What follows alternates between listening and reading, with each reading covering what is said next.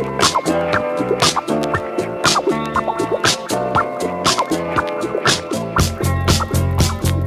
everyone. This is Ryan Derry, and this is So You Have a Podcast. Today, we have a very special guest with us, Chris Wade, the producer for Chapo Trap House, host of Hell of Presidents, Hell on Earth, and Introducing. Chris, how are you today? I'm doing great. It's great to be here, Ryan. Yeah, great to have you. So, we're going to get right into some questions about your background, starting with your time at college radio. So, when you went to Northwestern University, how were you involved with WNUR 89.3 FM? WNUR was a big part of my college life. By my maybe fourth or fifth week at the university, I was hosting a freeform show at 2 a.m. there. And throughout the time that I was there, I was the freeform producer, eventually a rock show, music director and producer. I was briefly the GM, the general manager over the one summer that I stayed in Chicago, but that was mostly because they just needed literally any radio person who was sticking around to do it. I managed their phone-a-thon, which is their annual fundraising drive. I did tons and tons of stuff at WNUR. It was a big part of my college life. Yeah, great. Radio's been a big part of my college life as well. You had a 2 a.m. show. How was that? Yes. Well, I was a college freshman, so just getting on the mic and playing whatever I wanted was, a dream at that time as somebody who fancied myself an ascendant, indie music snob. Getting to broadcast to the entire Chicagoland area um, was, it felt like a amazing privilege. And throughout my time there, just because we kept the station running 24 hours a day. We would often just need people to show up. So I DJ'd every hour of the day at a different point. I was on mic and playing tunes at WNUR. And even in my senior year, my last quarter, as I was like winding down stuff, I specifically requested to go back to pick up one of those slots just to get the last little juice of midnight radio hosting out of my system when I could. Nice, nice. So, since you have been involved with college radio for so long, what changes have you observed to radio since your time in college? Well, that's a great question. And, embarrassingly, my response would be I do not listen to much radio now, but I would blame that mostly on the fact that I live in New York and don't own a car. And I think that for most people, probably car time is your prime radio time. But even now, when my wife and I like go on road trips and stuff, some of our great pleasures is, hey, what's on the radio? As opposed to, DJing off Spotify or podcasts or whatever. But the other main thing is, I went to college. I graduated in 2009, right as podcasts were kind of taking off as an idea. And so my entire college radio experience was kind of pre-podcasting. Like, I don't think the words podcast were ever said in like an exec meeting the entire time I was there. I imagine that is much different now. Um, I would say one of my the legacies of my time there that I'm most proud of is rearranging the schedule a little bit at WNUR to put an hour block between the rock show at 9 p.m. and our street beat, our kind of DJ focused beat or block at 10 p.m. with the idea of people being able to try out just little 1 hour shows and seeing what they can come up with, either talk shows or, just get a little primetime stuff to experiment with. And I sometimes look back at the schedule. I try not to obsess too much over what's going on in my college as a man in his 30s, but I sometimes look back at the schedule and see people now like trying out basically proto podcasts in those time slots. So I hope that time is now being used for people to try out some of those ideas in a now fully podcastified radio space. Yeah, just to speak to from my perch here at WXVU, podcasting has become a very big part of what Mm-hmm. we do. We actually record all of our shows and upload them in podcast form. Nice. So, very big.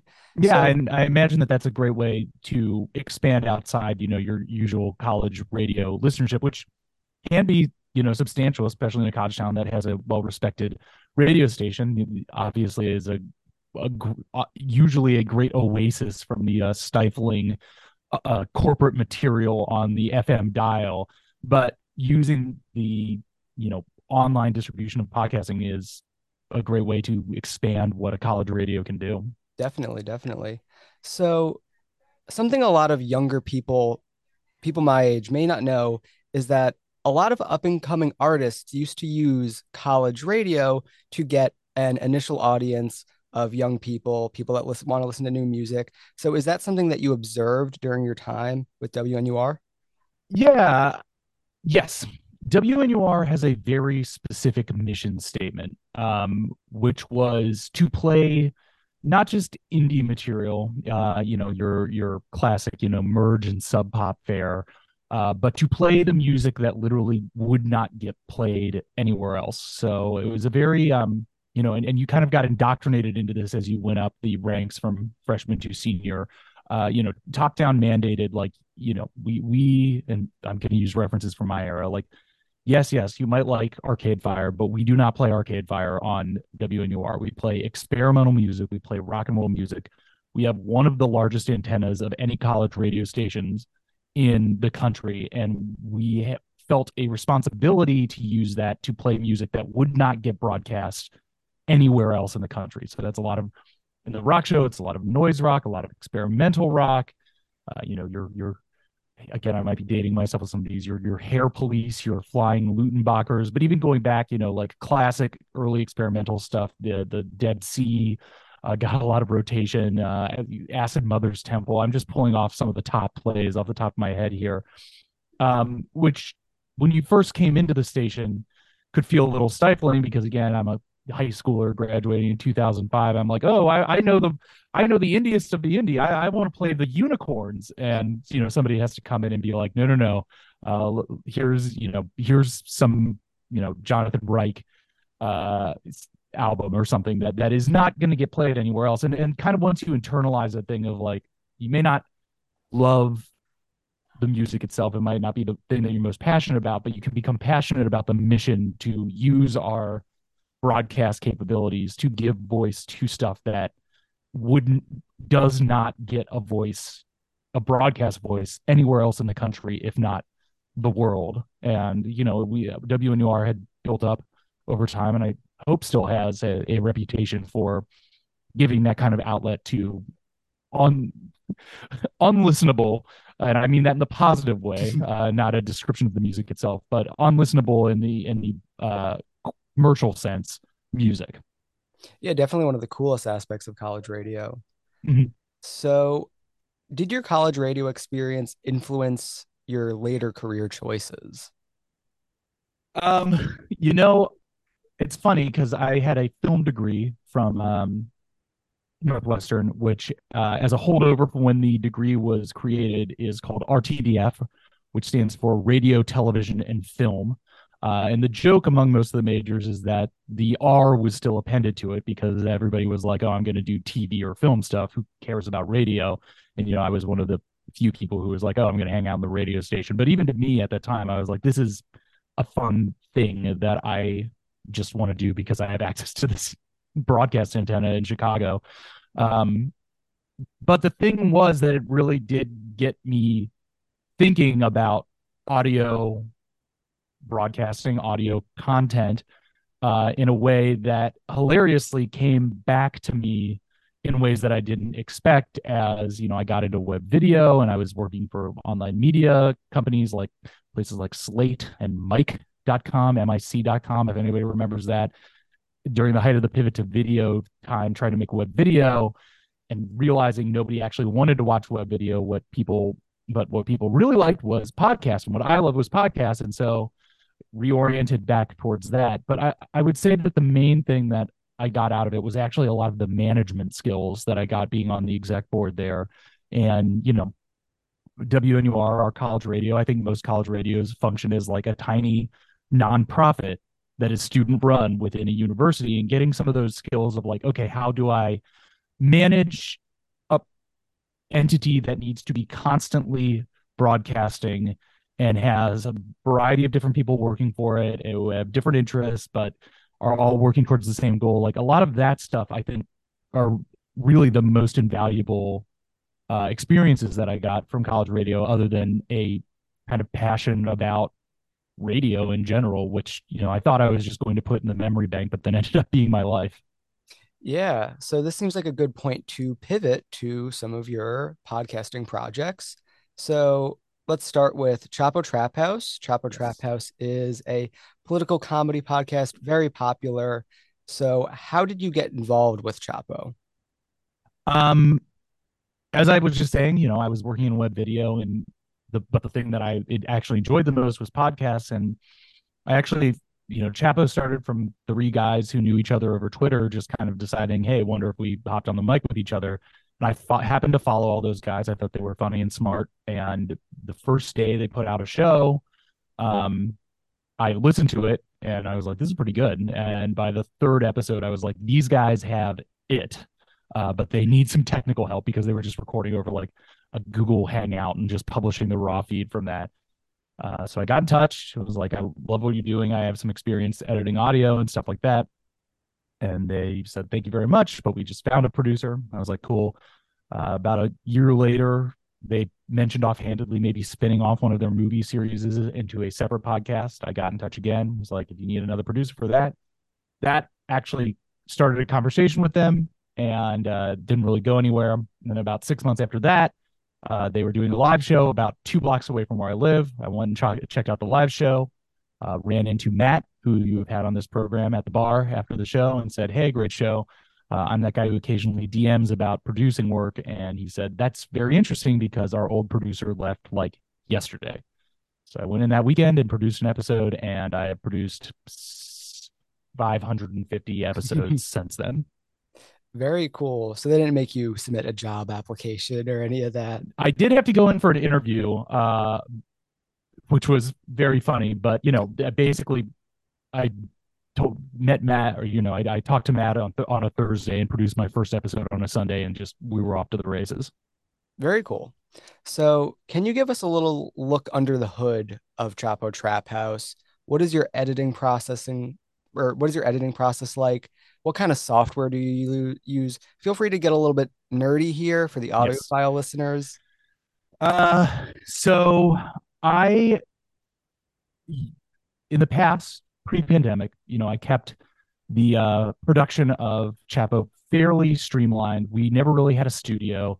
We would just go to people's houses. I think that there is a lot to be said about, getting high quality mics and everything. But for what we do in a podcast and for what Chapo is aesthetically, I always believe that the main thing that was more important than super high audio quality was making sure the hosts were comfortable and having a good time, and things didn't feel too sterile or alienating from them. So I was always happy to have a mobile recording station and do it at people's houses. My workhorse for live recordings has been and always will be the Zoom H6 4-track recorder, which I have recorded almost all of my output on. This thing is a beast. It's perfect for podcasting. It's what I recommend for basically anybody who wants to get into podcasting. My go-to mics when we travel and everything are the Shure SM58s. I have about a dozen of these guys. They are also workhorses. I think for 95% of podcasting, unless you're going to broadcast quality on NPR, these things are totally fine. They're also total beasts. You can throw them down a flight of stairs and they'll basically be fine. So that's my in-person rig for recording. Um, and when we tour and stuff, when I travel and we get the gang in person, that's still what I basically use for recording. Post pandemic, it's we now record mostly remotely. Half the crew has moved to LA.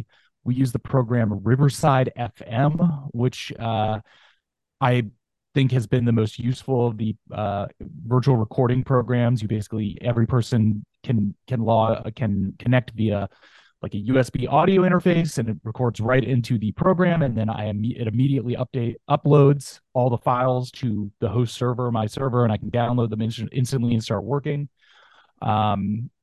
The gang uses Focusrite 2i2 audio inputs into their computer, and then mostly still those SM58s. I believe Felix has an SM7B as his mic. And then I edit on Adobe Audition, which is a holdover from my video editing days because I was so well versed in the Adobe suite.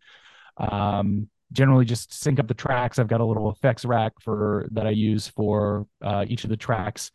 Obviously, because they're all recording on their own, and most of them are fairly incompetent with audio. The audio that I get is a little bit of varying quality, and I do my best to merge it all and make it sound like they're coming from the right place. The in distance recording isn't, as a producer, I don't love it, but what are you going to do now that we're on different coasts?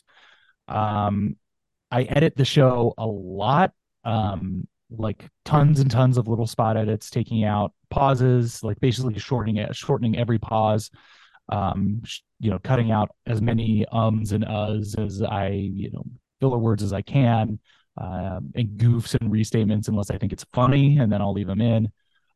Try to do a little bit of sound design, add a few little like sonic bridges, music bridges between little segments, just because I think it gives the brain a little chance to pause and reset between segments instead of just like a barrage of talking. Yeah, and that's basically my workflow. I have a little secret weapon applet I use for spot mastering of just our regular pod episodes, but I am not going to reveal my final secret here. Yeah, and we've always used SoundCloud, which is like as our chief distribution source for the public RSS feed. I have never really had a problem with it, other than the analytics are a little janky, but that's basically my entire workflow. Yeah, thank you. That's a very, very thorough explanation of everything. So, small follow up. So, you pick the song that plays at the end of every Chapo episode. I do. I am the DJ. Very nice, very nice. Always, Though, always a fun little coda to the episode. though I might give you a little preview here that I think now that we're in our 8th season of doing the show, I might start soliciting pitches, and also because this is going well, has been going well as a good system on Hell on Earth. I might start soliciting for listener music, for music from fans to fill out the show, just because I feel like I've basically used at this point every good song I know. So I kind of want to see if we can start using the show to platform and spotlight some music from the listeners. So we'll see. We'll see. I might be rolling that out in the next few weeks. Yeah. So now turning to Hell of Presidents, which looks through American history by looking at the presidents made by you and Matt Christman. So Matt has said that he was very impressed with you and how you prepared for this project. So how did you prepare for this project? Um, well, I mean, I kind of figured out how to do it as we were doing it. My initial idea for this, was as simple as like zero preparation, because the idea of the project just came from me hanging out with Matt and knowing that anytime any US president came up, Matt could just go off for about 15 to 20 minutes. So my initial idea was just literally starting each episode with just going, George Washington, go, and him just start talking, and me just asking follow-up questions as a, kind of fairly amateur history enthusiast.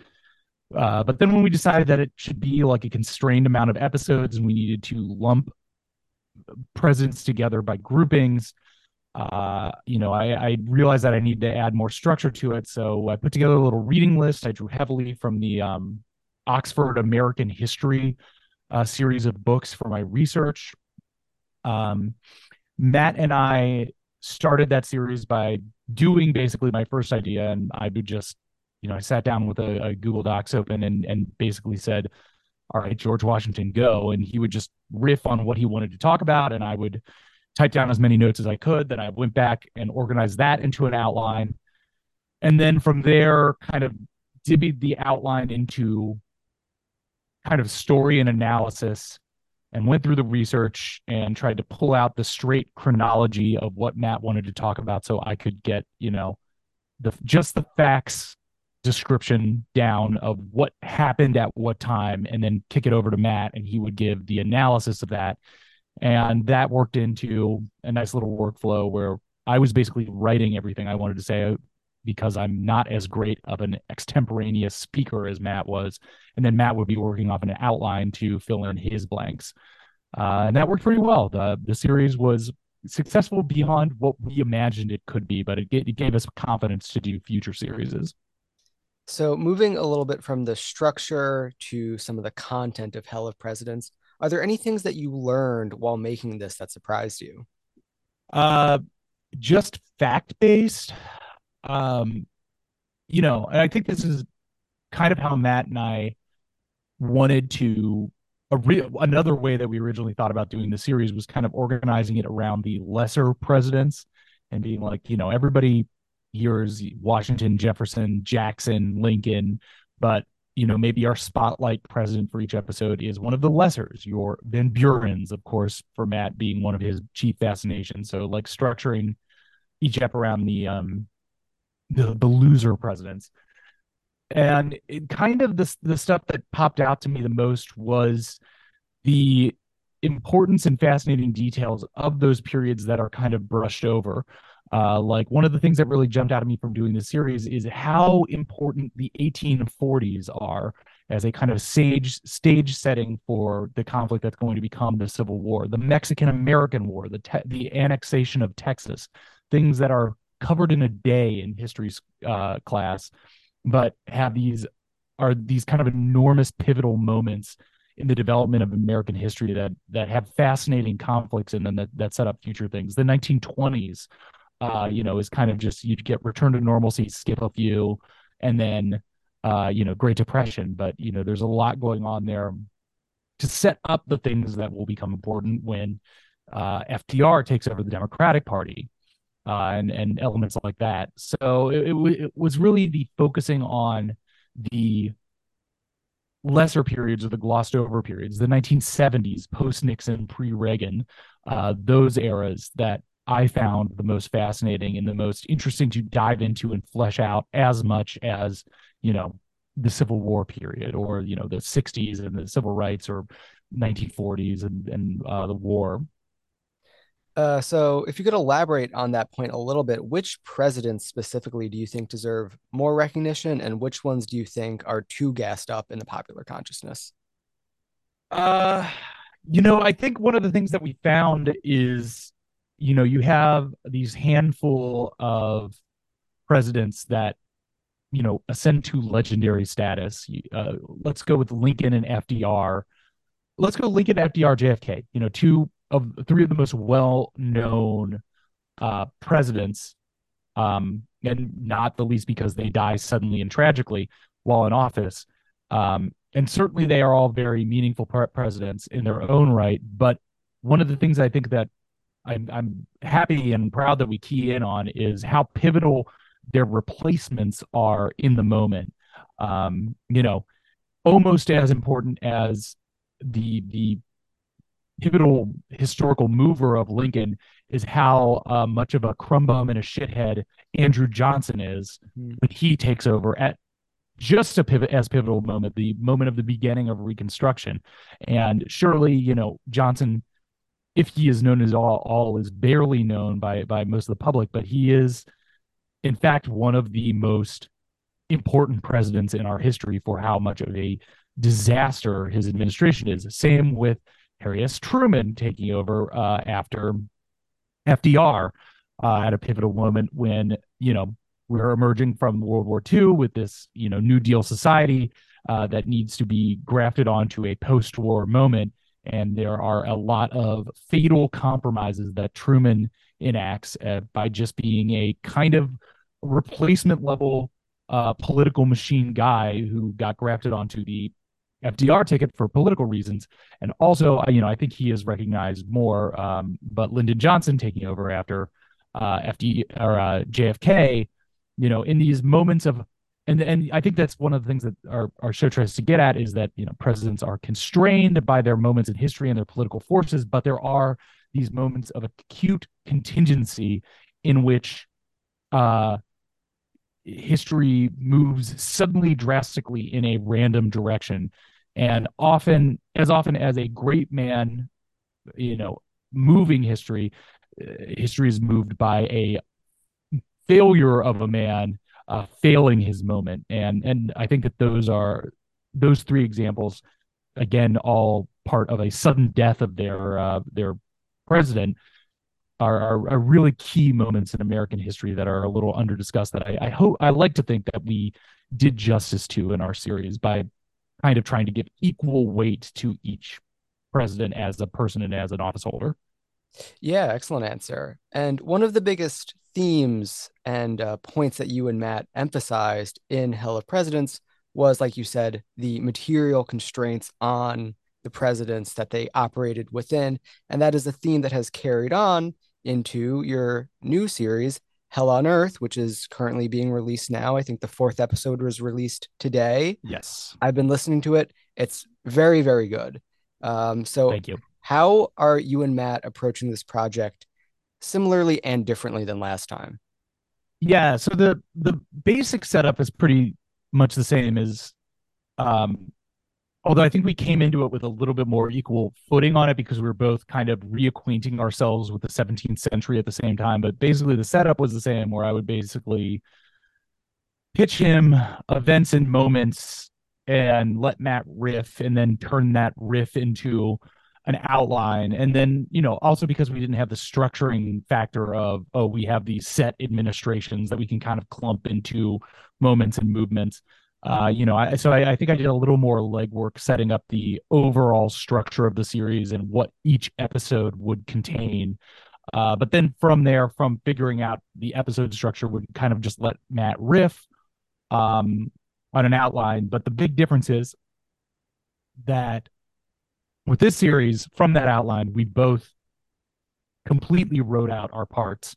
I wrote out mine much the same, mostly trying to focus on getting from point A to point B in straight chronology, or just, giving biographies of people, letting people know who's moving where and when we get to the actual war. And Matt's handling more of the analytical work of the series.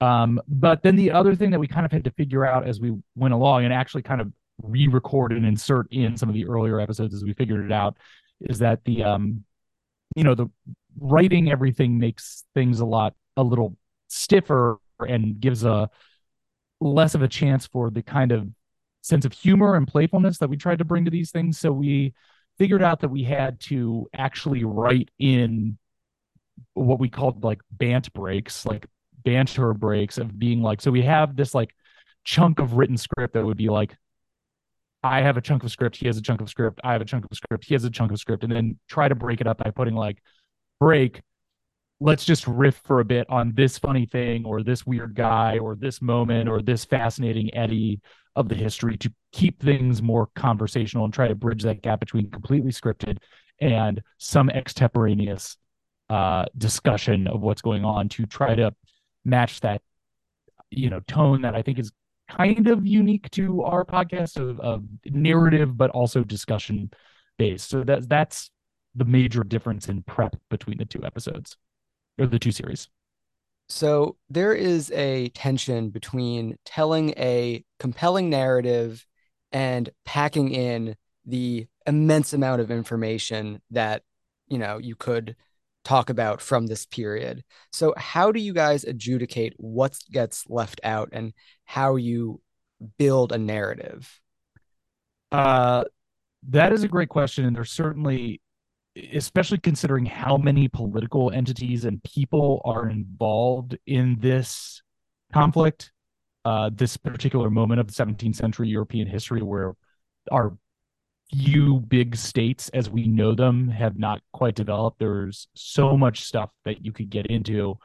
Um, we kind of had to go, or at least for me, do like a two steps forward, one step back thing where I would do a bunch of reading, take a bunch of notes, overwrite a bit, and then have to go back and be like, what things do I bring up that don't really pay off?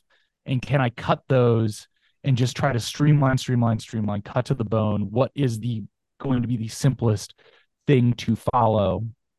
And Also, we arrived on this kind of late in the process, but one of the things that the series is going to eventually have, and you know, the only reason that we're not putting these out in tandem with the episodes is because we had to work so hard to get the narrative arc of the series, the 10 narrative episodes done, that we didn't really have time to do them to now. But at the end of the series, we're going to do, I think, 5 or 6.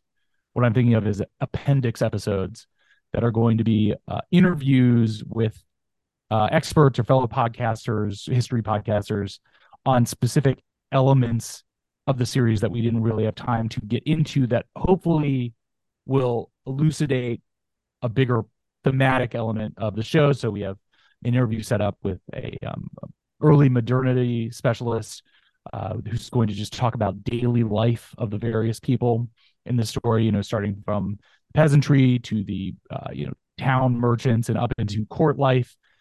That'll be one of the first appendixes, which, eventually, to future people listening to this, I would maybe recommend being like, listen to the first episode, then listen to the first appendix, and then we'll have one on economic developments during this time, kind of the overall change in the European economy from the feudal to the modern era over these 2 centuries. That'll be another appendix, and maybe you listen to that after the third episode or something.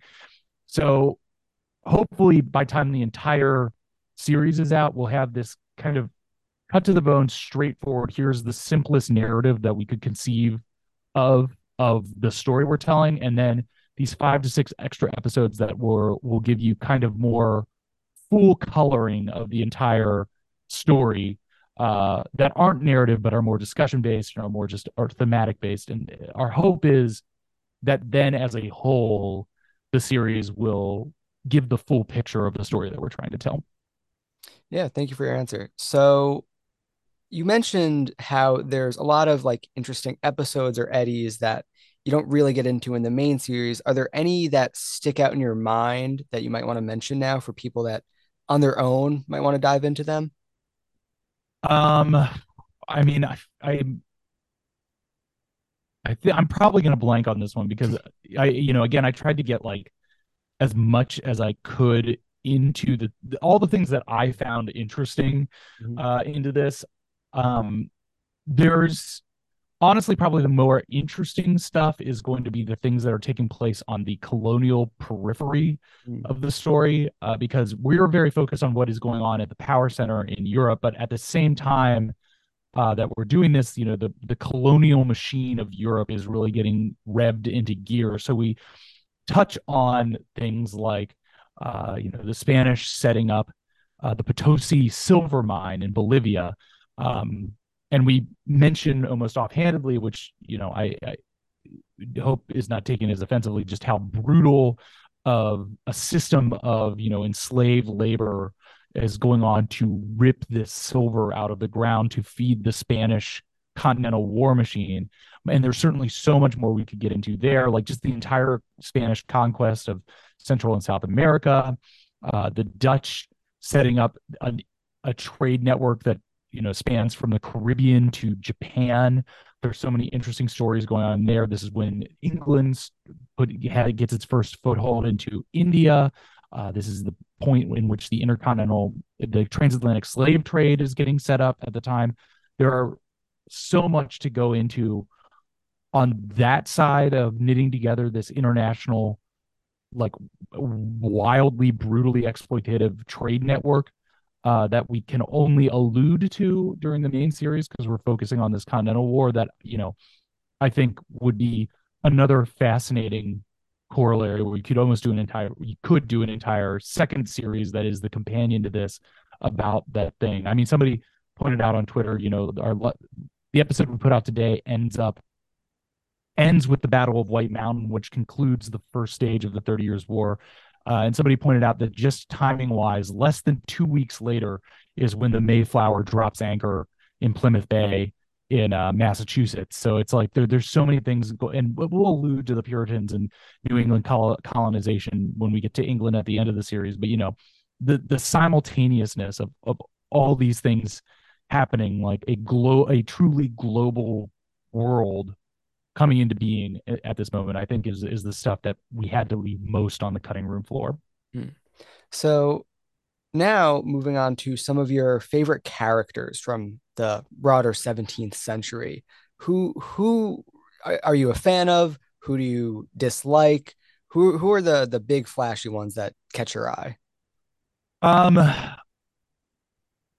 there are a lot of the characters that I kind of end up identifying with the most, and I feel like I'll probably get I would maybe get razzed for this are the characters who end up coming across to me as like competent, dedicated workers who end up getting pushed into more and more extreme positions just by virtue of trying to keep everything together.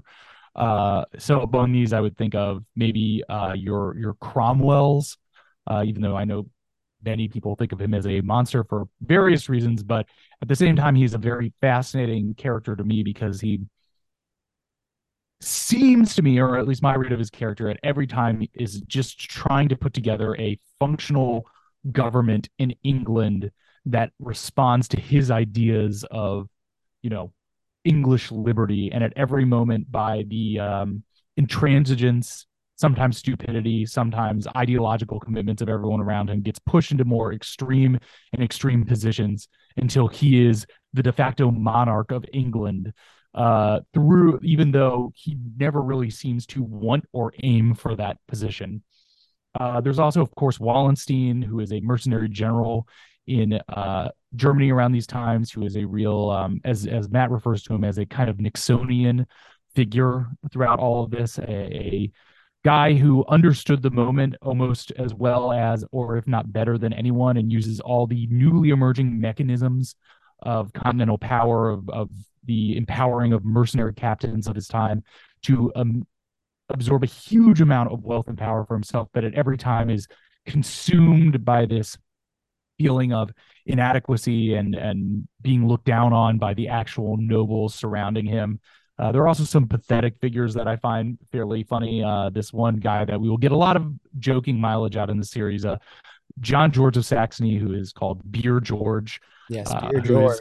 yes, who is kind of throughout the entire 30 years war period, uh, not playing both sides against each other, but basically drifting from side to side as one seems like it is going to win, mostly because he is of the opinion of, come on, guys, let's just stop. This is wildly destructive. This is, you're ruining everything. Can we just calm down and stop killing each other? But by constantly switching sides, he is in fact only prolonging the conflict in his own way. And so he is a comical figure in our story, but you kind of can't help but identify for him, and we'll be talking a lot more about him as the show goes on. Also, just the Dutch in general throughout this period, I find very fascinating in their ability to punch way above their weight class in these continental powers by being the best at business during this time. Yeah, great answer. So now moving on from Hell on Earth to your podcast and introducing, which you make with Molly O'Brien. And Yes, my wife Molly. yes, so what inspired you and Molly to start this podcast? And if could you give a brief description of what the content is? Yes, and introducing, we started in 2017. Um, the show is basically in its earliest format was basically Molly would read an artist, a musician's memoir, or a biography about a musician, and then we would talk about it and use the memoir and what they think of. We tried to stick to memoirs because it got the artist's own version, whitewashed or not, of their story, and then use it to talk about their lives, their entire career, listen to their music, talk about, how they changed over their time, their influences, how they influence people, all the joke, kind of funny, ridiculous things that happens to popular musicians. We use it a lot to talk about the music industry and kind of musicians and labor. Um, we started for two reasons. A, because we just found ourselves over and over having these, long, fun, funny conversations about music, musicians specifically, and their careers and how they fit into the industry and how they worked. And then second, in a more craven way because I wanted to transition into podcasting. And I thought a good way to do that would be to have a podcast and show that I am capable of recording, editing, putting out a podcast regularly. Even if we never really got much listenership to it, it was kind of my stark careerist move to be like, if I want to do this, I should be doing this. And Molly was very game, and we've been doing it now for coming up on 6 years. We tried to stick to a fairly regular release schedule of like one every other week for our first like 2 or 3 years of doing it. Now it's basically whenever we want to put one out, we put one out, which is totally fine. We have a huge back catalog, and they're basically all evergreen at this point. So, we will keep doing it forever. How frequently they come out, I can't guarantee, because we basically do it to have fun and whenever we feel like it. That's great. And definitely a very cool idea for a podcast. So, what are some of the most interesting memoirs that you've covered? You sent me this in a question. I should have thought about it more. I honestly should like look through my list of guys. Um, the guy. I think the ones that I find the most interesting are ones that make me realize that I'm a hyper fan of people that I wouldn't really think of before. Like one that sticks out to me is Nile Rodgers of Chic, his memoir, that just kind of made me realize he's one of the most influential guitarists and producers of all time, and also just a genuinely cool dude. And made me come out of that being like, oh, I am a super fan of Nile Rodgers. Some of the other ones, I always like talking about the Red Hot Chili Peppers guys. I think that they're all maniacs in really interesting ways.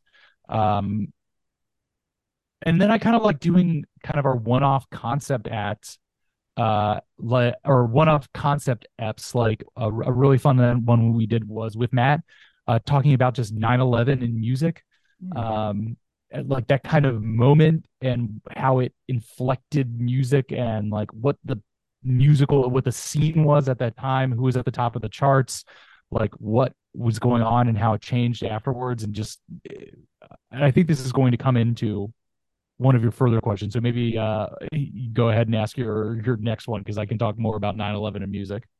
Yeah, I mean, my next question was, are there any common themes that you found covering these memoirs? Well, one of them is 9/11 and music. Uh, Yeah, if you want like, to talk more of that, by all means, it's no, very. I mean, so one of the things that got us thinking to do that episode is that like any artist that we cover that whose career starts, if they like pop before roughly the turn of the century, roughly the turn of the millennium, but more specifically before 9/11, and then continue their career after it, it always comes off as a major inflection point in their career. And the way it, because it was, among other things, to use a fairly glib term, it was a vibe shift. And a lot of the artists who had been very comfortable in the 80s or 90s, the way that they manage that transition into the 2000s is always very fascinating to us, because not many really pull it off. And it is like very noticeably the marked like endpoint of kind of superstardom of a lot of more legacy acts. And that's one of the things that got us really interested in doing like 9/11 in music as an episode. Obviously, substance abuse comes up a lot in these episodes. Sometimes, in a way that's a little more entertaining to discuss. Sometimes in a little way that's a lot more tragic to discuss. But the way that that is almost inextricably linked with what we consider the career of popular musicians has always been very interesting, and a recurring theme of the show. And yeah, and as I mentioned when I was describing the show, just the nature of the music industry and the equally inextricably linked nature of musician as a kind of job, of something you can do, a skill set, and celebrity being a pop culture fixture outside of your actual music is something that I and Molly find continually very interesting because those aren't necessarily two complementary jobs, and the way that musician is wrapped up in the concept of celebrity, um, in the way that culture industry are highly capitalist system of creating popular music as an industry, basically, being a musician as an industrial art form. um we That's a thing that always comes through with these. Speaking of that, another series of episodes that I remember being, I think, surprisingly, for me, really surprisingly good um, are episodes about the Song Factory, the Hit Factory. I always forget. It's like the Hit Factory inside the Music Machine or something, but it's basically a two-part series we did on the Swedish invasion of Swedish producers coming in the 90s and kind of taking over pop music and the boy bands and Sync and Backstreet Boys, and creating this like new factory of making hit songs. And that integration of the specific generation of Swedish producers into the American music industry and shaping it forever after is a really interesting one for me. And then the corollary to that is our series where we did every band from Our Band Could Be Your Life as a series, where it's these scrappy teens in the 80s creating a shadow DIY music industry among college radio stations and indie record labels and DIY zines and stuff like that. Like, I think those two series are very complimentary on us, and shows what the show is at its best. Very cool. And I do want to get into some of those more large scale changes in the music industry. But before that, I do have a quick follow up question about the vibe shift that happened from the Yes. 90s going into the aughts right around 9/11. So could you talk a little bit about some of those stars that you said sort of declined after that point and why you think that happened? Um, I think it's a lot. We cover, the guys from like, Aerosmith or Skid Row, like some of those rock guys who were big in the 80s and even still into the 90s when, like Aerosmith had hits way up into the 90s and early 2000s. But, people say that like, their rock is, there's been a canard for a few years that like rock is dead. I disagree with that. I think it's just changed and maybe spread out a bit, maybe not as big superstars, but there was definitely it had to do with kind of the ascendancy of pop and hip hop and honestly like club based music, like dance music as the overall tone. It had to do with those Swedish producers who were taking, those kind of Euro club style production techniques into pop music at the time, and that becoming kind of like the dominant force. Um, and that crowding out previous genres of, not just rock music, but kind of older school R&B, basically stuff, music. And this sounds very dire, but music that was made by bands with instruments, playing live instruments, which I don't mean as like a qualitative judgment, like one is better, but it is definitely a shift into like what was dominating, and it changed a lot of who could be on charts. You get a shift more into artists that are not bands but are single artists, and you even see over this time, like we were just talking in a regular episode or a recent episode where we interviewed the original drummer of Maroon 5, Oh, kind of very cool. talking about like, those guys first started in the late 90s, first formed as a band, like they were touring with like ska bands in like the Warped Tour circuit in the late 90s. And now over the last 20 years, they're still a band, but they're effectively like Adam Levine anchoring a pop act. Hmm. And I think that's very indicative of how things have changed, of you're moving away from bands that are assemblages of people playing instruments together to a single artist that is on top of a music writing and producing machine. Um, that might be changing though. Nothing's forever, and certainly I see the reemergence of just last week. I'm always going to mispronounce their name, but that Italian kind of glam rock act, Maneskin, Monoskin, something like Yeah, that. yeah, yeah. I know what you're They're talking about. Yeah. Yeah, they're awesome, and they are a band of cute, scruffy Italian guys playing rock instruments, and they are massive in Italy. And they just played Fallon last week, and they're on the rise here. Like that is a new type of thing of the last like 5 years, a new genuine rock band making inroads here. So these things go in cycles, and I think that 9/11 shift that I've been going back to is just one of the most stark cycles where things like flip almost on a dime of being like, we are done with this old thing. That kind of grunge into new metal thing had reached a maximum, and we are shutting that off and turning on the pop faucet. And then that runs its course, and then it changes again. Hmm. So, a different way to look at these large scale changes in the music industry is through the lens of technology. So Yes. how do you think that the rise of internet based streaming platforms has affected the music industry?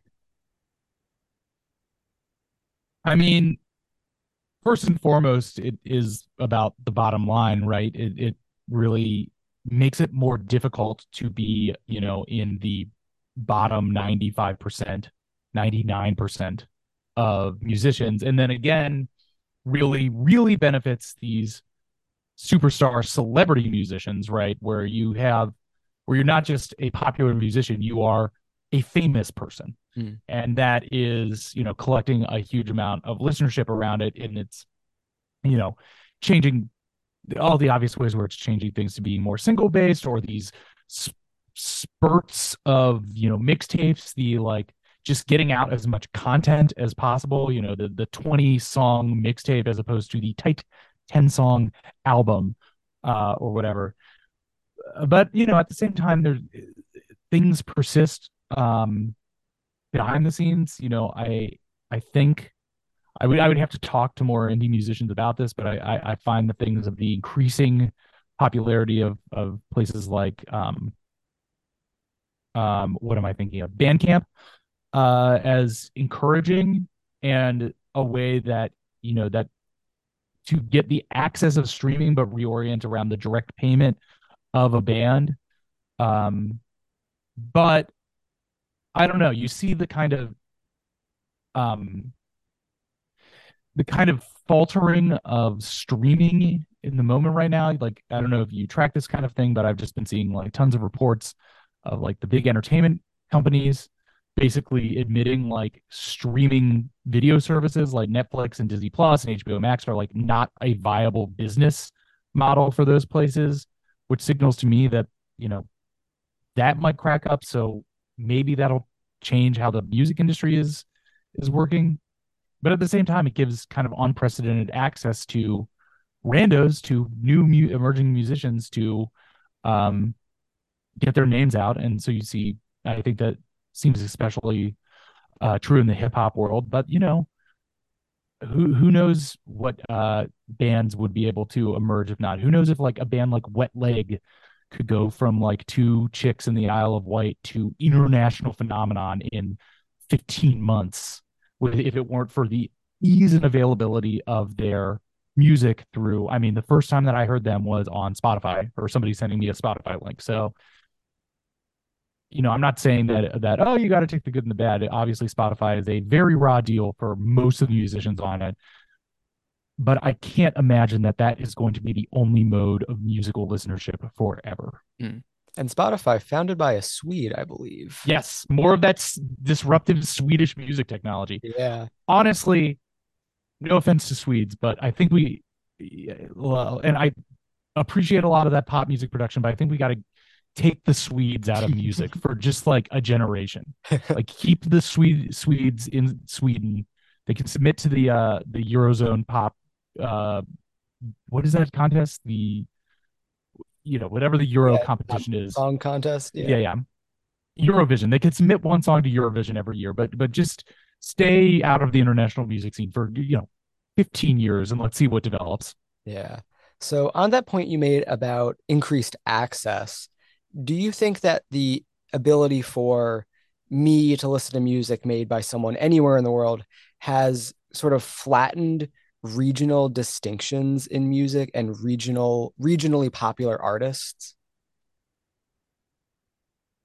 Yes, I imagine. I mean, I'm not, that's the thing is that I'm in my 30s and in New York right now. I go out to a lot of shows and I definitely see a lot of local New York bands, but I am not as plugged in to what a group of recent high school grads in Tallahassee might be doing right now. And I have to imagine that even though people can listen to everything everywhere and there is like kind of more monocultural um, access to music, I have to imagine that there are still those pockets of people in places who find each other and are all egging each other on into the weird eddies of their own tastes that generate those types of things. And also, there are those communities on online as well where people find themselves in small niche communities online that might be music based that are pushing each other into the same direction as what might have existed as the same 15 kids who went to every DIY show at some place, in Omaha in the early 90s, all egging each other on into one direction of whatever emo music or whatever that they were writing. So yes, and I certainly think that maybe it's more tantalizing to see the rapid rise of certain types of music and imagine like, oh, I can be a bedroom producer and make something like Phineas did for Billie Eilish from my house and chase that specific type and genre, and maybe that's more flattening. But there's always going to be little pockets of weirdos who find each other, like the hyperpop stuff that I don't know, maybe is again, I'm probably a little behind the curve, maybe is already passe to even say that, but that's like a community of producers very online who are pushing each other in the same direction of like that hyperactive, glossy flipping of that same Swedish production style of like, oh, let's take that Swedish production style and speed it up 200% and chop it up to hell and reconstruct it in new and usually very gay ways. And I, yeah, again, mean that in like a positive descriptive sense. To create a whole new micro genre of music that now has hyperpop dance nights all over New York and major cities here. That is a genuinely new thing that emerged in the last like 4 or 5 years. Yeah. So before we close out, are there any other macro level changes in the music industry that you've observed during your time making and introducing? I mean, this is more of a personal one, but Molly and I basically got into going to music festivals as we started doing the show, um, which has kind of changed how we think about it. And, I think that there's kind of an overcultural thing of music festivals get a kind of bad rap, um, as, kind of sites of conspicuous consumption more than they are. But for Molly and I, they're mostly just a good deal as omnivorous consumers of music to be able to like go to something like Coachella, which we've been to several times, and in 3 days see 50 of the top acts of the moment, of all different things from like hardcore dance DJing to big rock acts to little indie hip hop and R&B things to Danny Elfman or somebody performing like pure bang for our buck and just being able to get a ton of different music. I think that has been a boon for us, but I think they've been increasingly become sites of kind of statements of where the music industry is and kind of where various artists' popularity are. I don't know. I might be speaking out my ass here more as somebody who now follows these things more closely, but it certainly seems that the rise in prominence of the music festival as a cultural, stake layer of where things are and who is where in the totem pole of popularity and music consumption each year has risen since we started doing the show. Other than that, it's been so nice doing the show and having like actual musicians get in touch with us and say that they enjoy what we do. And we'll actually be going to a show in a few weeks. Friendship Quest, these local promoters who put on these DIY shows that came from a guy cold emailing our show account with the phrase, I'm going to get just top of the email. I'm going to get straight to the point. My name's Sniper, and my band Wasp Factory is playing Brooklyn next week, and I want you to come. And Right. we're like, I mean, how can we say no to that? Yeah. So we went and saw Wasp Factory, who are nice, noisy, hardcore kids from Columbus, come through and play a basement of a brownstone out in Bushwick somewhere, and it rocked. And while they were playing that, some like techno goths in like neon and like high black platforms were edging through the crowd to get to the back to go to the like again techno goth dance thing that was happening afterwards while these like hardcore kids from Columbus played in a Bushwick basement in 2022. Like it's very heartening to see that that stuff is still happening, at least here in New York and presumably all over the place. So that kind of stuff, just being continually reminded that that stuff still exists, and people are gracious enough to invite me and Molly to it. It has been one of the best parts of doing the show. Great. So Chris, thank you so much for joining us today. Where can people find your projects if they want more Chris Wade? Uh, I'm on Twitter at say what again. All Chapo Trap House stuff can be found at chapotraphouse.com, or basically wherever podcasts come out. Our Patreon is patreon.com/Chapo Trap House, and Introducing is available for free, ad free, wherever podcasts are. And if you want to know more about anything, I'm a pretty open book. Just DM me on Twitter, and I'll probably get back to you. All right, Chris, thank you. Thank you for keeping the radio dream alive over there. Of course, gotta hold that torch. Yes. All right, this has been So You Have a Podcast. We will see you next time.